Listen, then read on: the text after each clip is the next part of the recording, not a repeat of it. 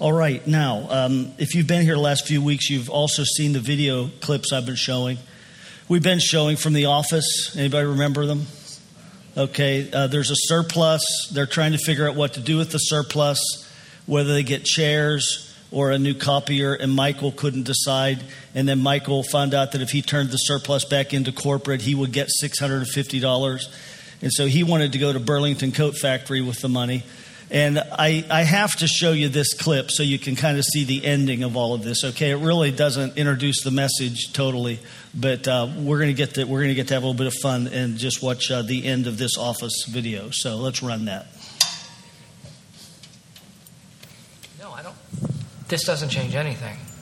I have a very important decision to make. We need a new copier, we need new chairs, and I need to figure out a way to keep this money without having everybody hate me. So what's going to be? Michael, you have to make a decision. The day is almost done. Let me just say, you've been promising me this chair since the day you hired me. You are a smart guy. I know you'll do the right thing. You think it's easy? It's your job. Okay. You know what? Why don't you guys deal with it? I am going to get up, and I'm going to be out in the common area, but you need to decide. Otherwise, I'm taking the bonus. All right? It is a classic management tactic. You have two sides, a deadline. You know that neither of them are going to concede. What you do is you put them in a room and you just, hey, we're going with the chairs. What? I just figured I'd rather have new chairs than nothing at all. Thanks, Michael. good work. I'm proud of you. What did we learn this week? Well, one, thanks to me, my team is much, much faster at coming to decisions than I thought they would be. Number two, never buy a fur coat with a credit card until you absolutely have the money to pay for it.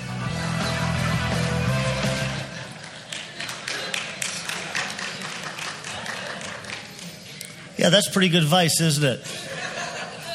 Now, everything else Michael did there is not a pattern we want to follow, but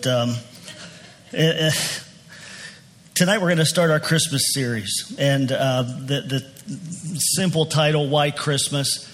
Each week we'll look at a different facet of that. But tonight, why Christmas? And the answer that I'm going to give is Christmas because God wanted to release the possibilities of heaven into this world. That he wants us to experience all the possibilities of his kingdom, of his life, possibilities of heaven in this world. Now for Michael, for him, endless possibilities means $650 in a trip to Burlington Coat Factory. Might not be a bad thing if you need a coat, but and God did give us things to enjoy. He gave us all good things, the Bible says, to enjoy. And yet, when we enjoy them, we have to enjoy them in relationship with him. That was his intent. Not that we enjoy them and just scurry off apart from him. And that's where Michael's approach to life would falter, because we're created for God to be in our lives. And if we limit ourselves to what we can see, feel, taste, and touch as to our place of satisfaction in this life, then we're going to be sorely disappointed. Nothing's really going to mean anything. I've known people that have lost a spouse and had accumulated things over the years, maybe have a nice house, maybe have a nice car, other things. But when the spouse is gone, then the living spouse looks at everything and says, well, it really doesn't mean anything without her. This is all pretty much worthless without her in my life or without him in my life. And I think that's how God wants us to feel about our relationship with him. He wants us to know him, to love him, to experience him, to taste his goodness, so that when we look around and we see the stuff, we think, well, this really isn't much of anything unless it's with God. Unless it's with this is what God wants me to have, and unless I am walking with God. And yet we live in a world, a broken world that has forgotten and excluded God, and a we're part of a race that has lost the concept of the goodness and the beauty of God. We just lost it.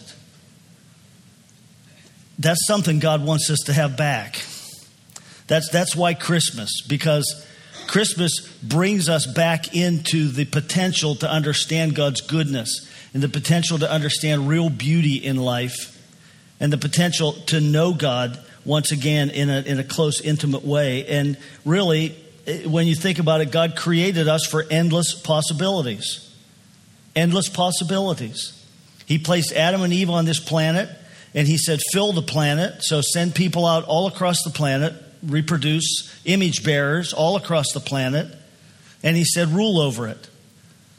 And so when I think of what are heaven's possibilities, and we think of the kingdom of God coming. And when we say kingdom of God, kingdom of heaven, we're using those two terms pretty much interchangeably. But I want you to know I don't mean this by it, and I don't think the Bible means this by the kingdom of God, kingdom of heaven. It doesn't mean I go to heaven when I die. Okay? That when we talk about heaven and the reality of heaven, we're not talking about, well, when I die, I get to experience it. What God wants is for us to experience the realities of heaven in our lives today, here. He wants to do more than just get us into heaven when we die. That's why in Matthew 6, can we jump ahead to that verse? Matthew 6, where is that? Jesus said, I'll just quote it to you. Okay, here it is. Matthew 6:10. Is it up there? Good. Let your kingdom come. Let your will be done on earth as it is in heaven. All right, Jesus was expressing the heart of God. He was expressing the core reason he came. Wasn't just so we go to heaven when we die, but it was to restore heaven to earth, which is what we lost when Adam and Eve sinned. You see, when Adam and Eve sinned, they were in right relationship with God. They had infinite possibilities of exploring the world. I thought of it like this, that they would have someday discovered the Grand Canyon and would have had the joy of that, but they wouldn't have had a fight with their wife or husband on the drive there. There wouldn't have been the conflict and the bitterness and the relational breakdown. And so when we think of heaven's possibilities, I'm not even sure I know fully what that means. Well, I know I don't. I'm thinking about it. I want to pray and really understand it better. But it's not just sweeping all the negative things out of the way. That's what we typically think of. That's what I've preached is when the kingdom of God comes, there'll be no more sickness. Okay, that's a good thing. And that's what we want. There'll be no more relational breakdown. Parents will love each other. Children will grow up in happy homes. The sick will be healed. The poor will be fed. All the injustices and wrongs in this world will be righted. But as I prepared this message, I realized that's just sweeping away the bad.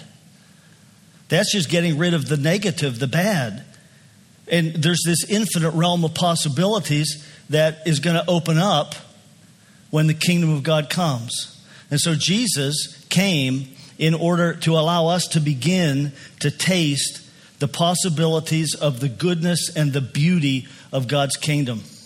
And so much of that does consist of us praying for the sick and praying for restoration and healing, but not just so they're healed, so they can enter into these possibilities with God, relationship with God, and understand who He is, and begin to really see the beauty of who He is, and to begin to really experience the beauty of the kingdom. And so this passage that we're going to look at gives us some keys. I'm going to draw some truths out from it that will help us all to experience the possibilities that God has before us and what He wants to release to us and why Jesus came into this world to release the possibilities of the kingdom into this world. We all know, and if you don't know, I'm going to want to back up a step and say all of us may not know this, but God created this world to be perfect. And He created Adam and Eve and placed them here. And they had perfect hearts. They had never sinned. They'd never done anything wrong. Perfect in relationship with Him, I mean. And when Adam and Eve chose to trust Satan, God's enemy, instead of trusting God, two things happened. One, by doing that, their nature stepped out of innocence into sin. They became fallen. And from that point on, every human being that's born in this world is born with a fallen nature. The second thing that happened was they gave Satan influence and access to mankind and to the heart of mankind. So when you combine the fallenness of the human heart and the evil of the influence of Satan in this world and in humanity, you come up with all of the pain and the grief and the sorrow and the suffering and the evil and the perversion of beauty that we see in the world. Jesus came to reverse that. And here we see what God did was send his son, Jesus, into the world. And the way he started that process was with announcements. He had been making announcements through the prophets for hundreds of years, but now it comes down to the point where it's going to happen, and he sends an angel to make an announcement to this young woman, Mary. So we're going to read in Luke chapter 1, verses 26, 27.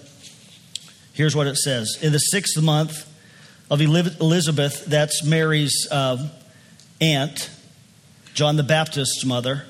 In the 6th month of Elizabeth's pregnancy, or her cousin, relative.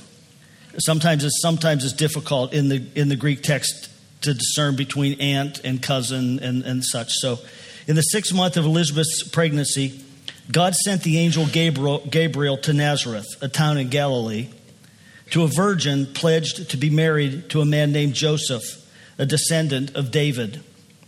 The virgin's name was Mary. Okay, what does God do? He sends someone to make an announcement. And here was the announcement. The angel went to her and said, "Greetings, you who are highly favored. The Lord is with you." And Mary was greatly troubled at his words and wondered what kind of greeting this might be. But the angel said to her, "Do not be afraid, Mary. You have found favor with God." Favor with God. Now, here's a point. I want you to note this. God sent a messenger to speak his word, because when God speaks, stuff happens. When God speaks, stuff happens. That's how God does stuff. He speaks. He speaks it into existence. And so he sends an angel to give this message to Mary. In fact, God spoke the world into existence. He said, "Let there be light," and there was light. "Let there be vegetation on the ground," and all of the vegetation grew up. "Let there be lights in the sky," so the sun and the moon and the stars, because God spoke it into existence. The sea creatures, the land animals, God spoke all of those into existence. And then it comes to man, and it's slightly different, because with man, God didn't speak man into existence. What God did was to speak man's purpose and identity into existence, and then he created man. He made man. And so we see in Genesis 1:26, just to look at this briefly, it says, "Then God said, 'Let us make mankind in our image.'" That's the identity. So God's speaking the identity of humanity, God's image and likeness. That's our identity. And then he goes on and he says, "So that they may rule over the fish in the sea and the birds in the air, over the livestock and all the wild animals, and over all the creatures that move along the ground." That's our purpose. Image, identity, rule, purpose. God spoke those two things into existence, and then he took a handful of dust and created mankind and breathed life into us. And so God works through speaking. With man, it was a special act of creation, but here he is again speaking truth to release his will and to create, so that what he wants to have happen would happen. So he sends an angel, and the angel comes, and as I read this, I realized the angel basically comes in and says, "Hello, Mary." Basically, he's greeting Mary. He gives her a greeting, and it's a personal thing. You know, and I have a tendency to think of angels in abstract terms, as impersonal, more like robotic. But I wonder if this angel had to think about what he was going to say to Mary.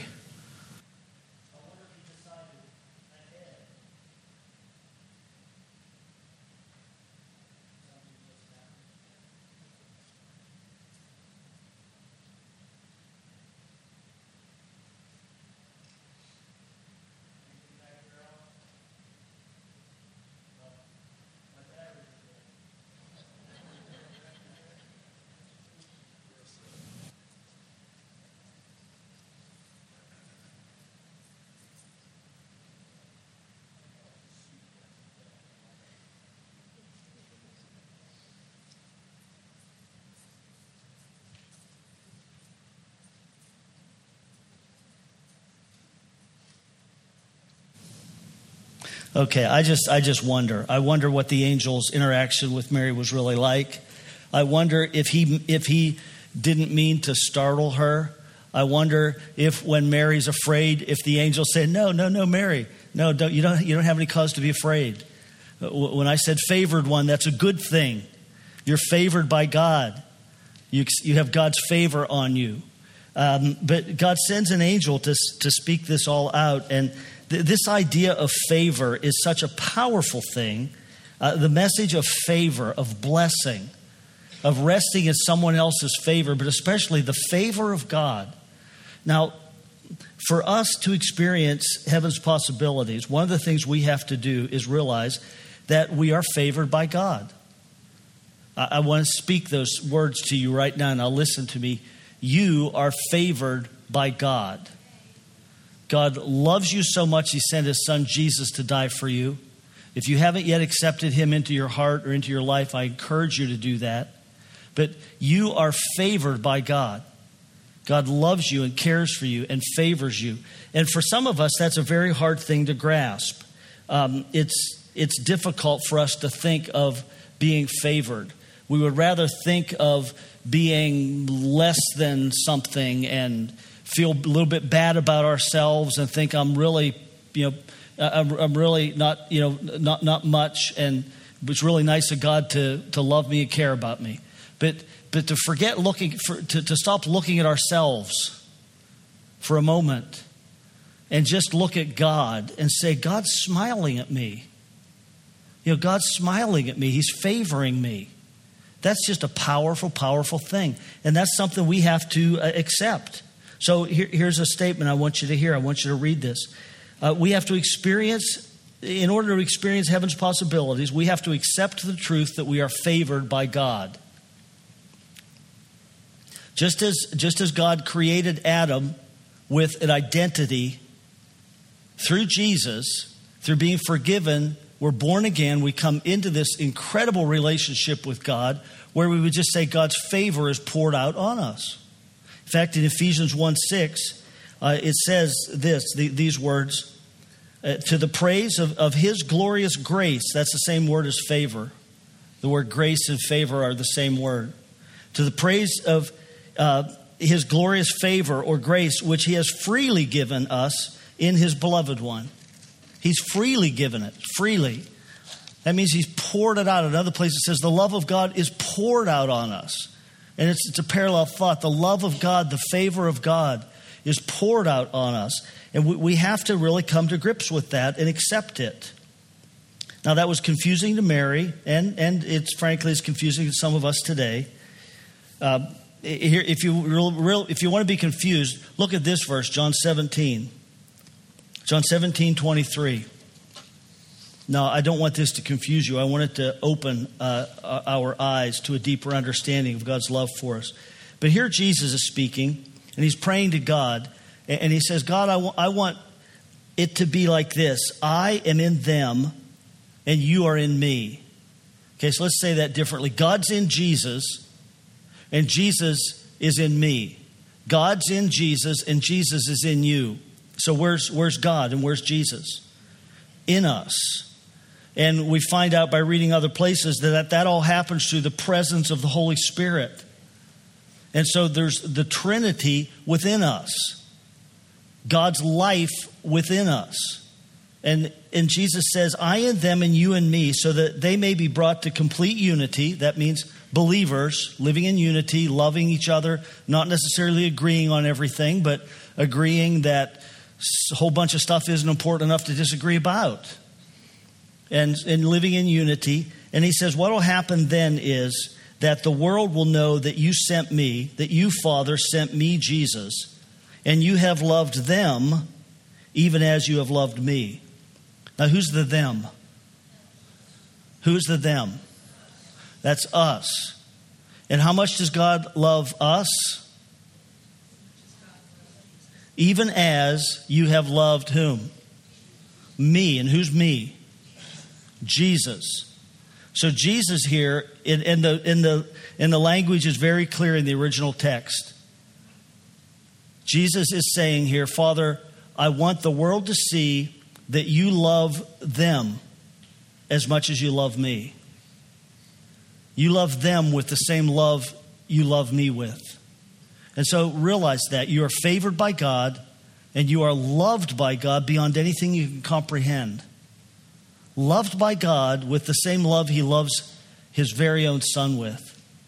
And so, confusing maybe, but it's confusing in a good way, hopefully, that we can open our hearts up and say, God, show me more. Let me experience more and more of your love. I want to walk in your love. I want to walk in your favor. I know. I mean, I know I don't deserve it, but you've given it. And so I'm going to receive it, and I'm not going to look at me. I'm not going to evaluate me. Do I deserve it? Do I not deserve it? How did I do today? Did I mess up today? Well, if I messed up today, then God's not going to love me as much, or his favor's not going to be on me as much as it was yesterday because I did some good stuff yesterday. I'm not going to think about that anymore. I'm just going to realize that your favor and your love come from your heart, and I'm just going to experience it and rest in it. And we have to begin to accept that in order to really understand the possibilities that heaven opens up. So here's what the angel says to Mary as we go on, verses 31 and 33. You will conceive and you'll give birth to a son, and you're to call him Jesus, which means Savior. He will be great and will be called the Son of the Most High. The Lord God will give him the throne of his father David, and he will reign over Jacob's descendants forever. His kingdom will never end. Okay, Mary, favored by God, is going to have a baby, Jesus, who's going to have an eternal kingdom. God's Son is going to come into the world through Mary. And that opens up, all of these possibilities. When you think of possibilities, and I said, I'm not sure I fully understand it. Well, let's just say this. They start with angelic visitations. Okay, that's pretty cool, don't you think? And they go on to virgin births. That's what comes up next, virgin birth, and prophetic words. And it just starts there, and it just never ends. The possibilities of what God wants to do. In the Old Testament, it says that when the kingdom of God comes, it's going to be like turning a desert into a fruitful field with springs of water just bursting up all over the place. And so the picture there is life. Real life, God's life, as God intended it to be meant. So to experience all the possibilities of heaven, we have to grasp, I think, God's purpose for us. Mary, God had a purpose for her. She was going to bring the Messiah into the world. And God has a purpose for each one of us. We just need to ask him, what's your purpose for me? How do you want me to be part of advancing your kingdom? Where do I serve? Who do you want me to invite? How can I be part of it? But as it goes on, Mary, this good-hearted question, she says, how can this be? Mary asked the angel, since I'm a virgin. And the angel answered, the Holy Spirit will come on you, and the power of the Most High will overshadow you. So the Holy One to be born will be called the Son of God. Now, the Holy Spirit is the one who releases the kingdom of God to us. Okay, the Holy Spirit is God present with us. And he releases the kingdom to us. And he's the one who makes us new creations. If any man is in Christ, he's a new creation, brand new. He's the one that takes the desert and fills it with springs of water so that it flourishes and becomes alive. And there's no need to fear him. No need to fear the Holy Spirit. But, a lot of people, because of the craziness, I think, of the church, have a real apprehension and fear of the Holy Spirit. Afraid, he might make me do something crazy because I've heard of someone else doing something. But we don't need to fear him. In fact, in John 14:16, Jesus said this. He said, I'll ask the Father, and he will give you another helper. So Jesus has just said, I'm going away, but that's good because when I go away, I'll send the Comforter. I'll send the Holy Spirit. And here he says, I'll ask the Father, and he'll send you another helper. And the word another here there's a couple different Greek words that can be translated another. And this one means another exactly like the first. And so it's like someone buying a car, and then they use it for a while, and they go out and buy exactly the same model with all exactly the same features. And so the Holy Spirit is exactly like Jesus. That's what this verse is saying. Now the question is, are you afraid of Jesus? Am I afraid of Jesus? Well, I shouldn't be, and I shouldn't be afraid of the Holy Spirit either. And I need to recognize that the Holy Spirit's the one. So to experience heaven's possibilities, I have to open myself up to the Holy Spirit. Here, listen to this. This wonderful announcement. The angel says, even Elizabeth, your relative, is going to have a child in her old age. And she who was said to be unable to conceive is in her 6th month. And then the old translation says, for nothing is impossible with God. Literal translation of that, the new NIV gets it well. They get it right. The second phrase there is the literal translation for the phrase, nothing is impossible with God. Literally, it is, no word from God will ever fail. Remember how God does stuff? He does stuff through speaking. He speaks it and it happens. And this is saying anything God says, you can put money on. Anything God says is going to happen. Will never, ever fail. But notice this. Elizabeth, she's 6 months pregnant now. And if you know the story, you know. If you don't know the story, Elizabeth is old. I mean, I don't know how old in those days, but she's old enough that nobody ever thought she was going to have a baby. And it was a miracle for her to get pregnant. So she's well past the age of childbearing. So let's say, just for the sake of transferring into our cultural mindset, make it really clear here, let's say Elizabeth is in her early 60s. Okay? And Mary was very likely a teenager. Probably 15, 16, 17, maybe 18 at the most, right in that range. And so what do you have here? You have the Holy Spirit working in two different people's lives who are like 40 years apart in age at the same season of time, doing similar work. With Mary, it was a virgin birth. With Elizabeth, it wasn't a virgin birth. It was just God performing a miracle to get her system started again and make her husband's system work okay and make it all happen. But it was a miracle nonetheless. And so I thought it was fascinating that you have these two, what we would call two distant generations that come together in God's purpose right now. And then next what happens is Mary goes to visit Elizabeth and spends time with Elizabeth. But what it tells me is this. No one's too young. No one's too old. We never get to a point where we can say, I'm going to coast. I'm on my way out. Just got a few years left. I'm drifting. Never can say that. God wants to use each one of us to the end, and He wants to use us from the beginning. And He wants to bring us together. Wants to use us together. And so I think that's really cool.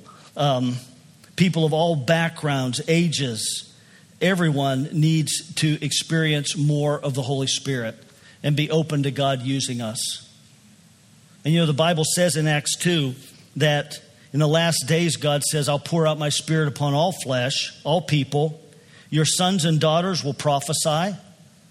Sons and daughters prophesy.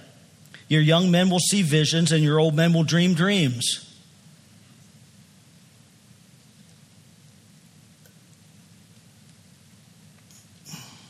Visions and dreams.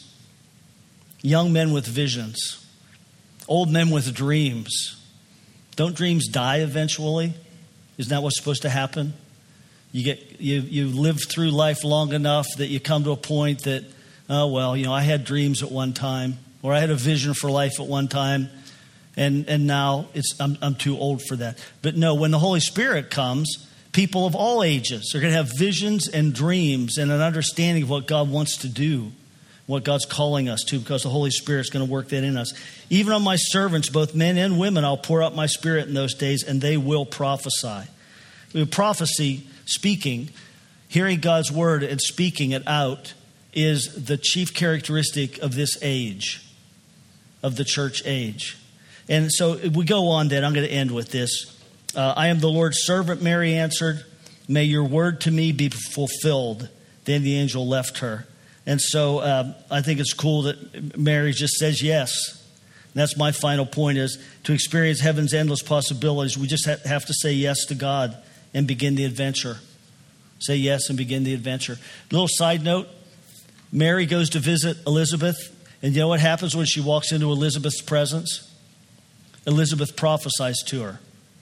John the Baptist, who is in Elizabeth's womb, probably, let's say 6.5, 7 months, he jumps when Mary comes into the room with Jesus in her womb. And then Elizabeth just blasts out with this prophetic word, not blast out, but she speaks out this prophetic word to Mary. And then do you know what happens next? Mary prophesies right back. We call it the Magnificat, Mary's prophecy about what God was doing. And so they're even foreshadowing this merging together of all ages and generations in the power of the Holy Spirit to experience prophetic gifting and to advance the kingdom of God with real power and life. So why Christmas? Well, Christmas so that we can get in on all the possibilities that God's created us for. We can be restored to that, and we can live a life of adventure and all that heaven has for us. So we're going to worship, and worship team's going to come out. Boy, you know what I encourage you to do during worship? You know what I have to do all the time? All the time I have to tell myself, forget about that piece of paper. You know, Tyler will get that later. Or, that's a joke, okay? You know, like if Tyler leaves a piece of paper on the stage. Or, you know, or just whatever. I forget about that thing you didn't get done this week. That'll happen later. I've got to stop. I've got to put things out of my mind, and I've got to purposely say, God, I want to sing this song to you. I'm going to take these words, and I'm going to run them through my heart and my voice, and I'm going to sing them to you. And when we do that, that's when worship just really becomes real and God's presence comes. So let's all stand up, okay?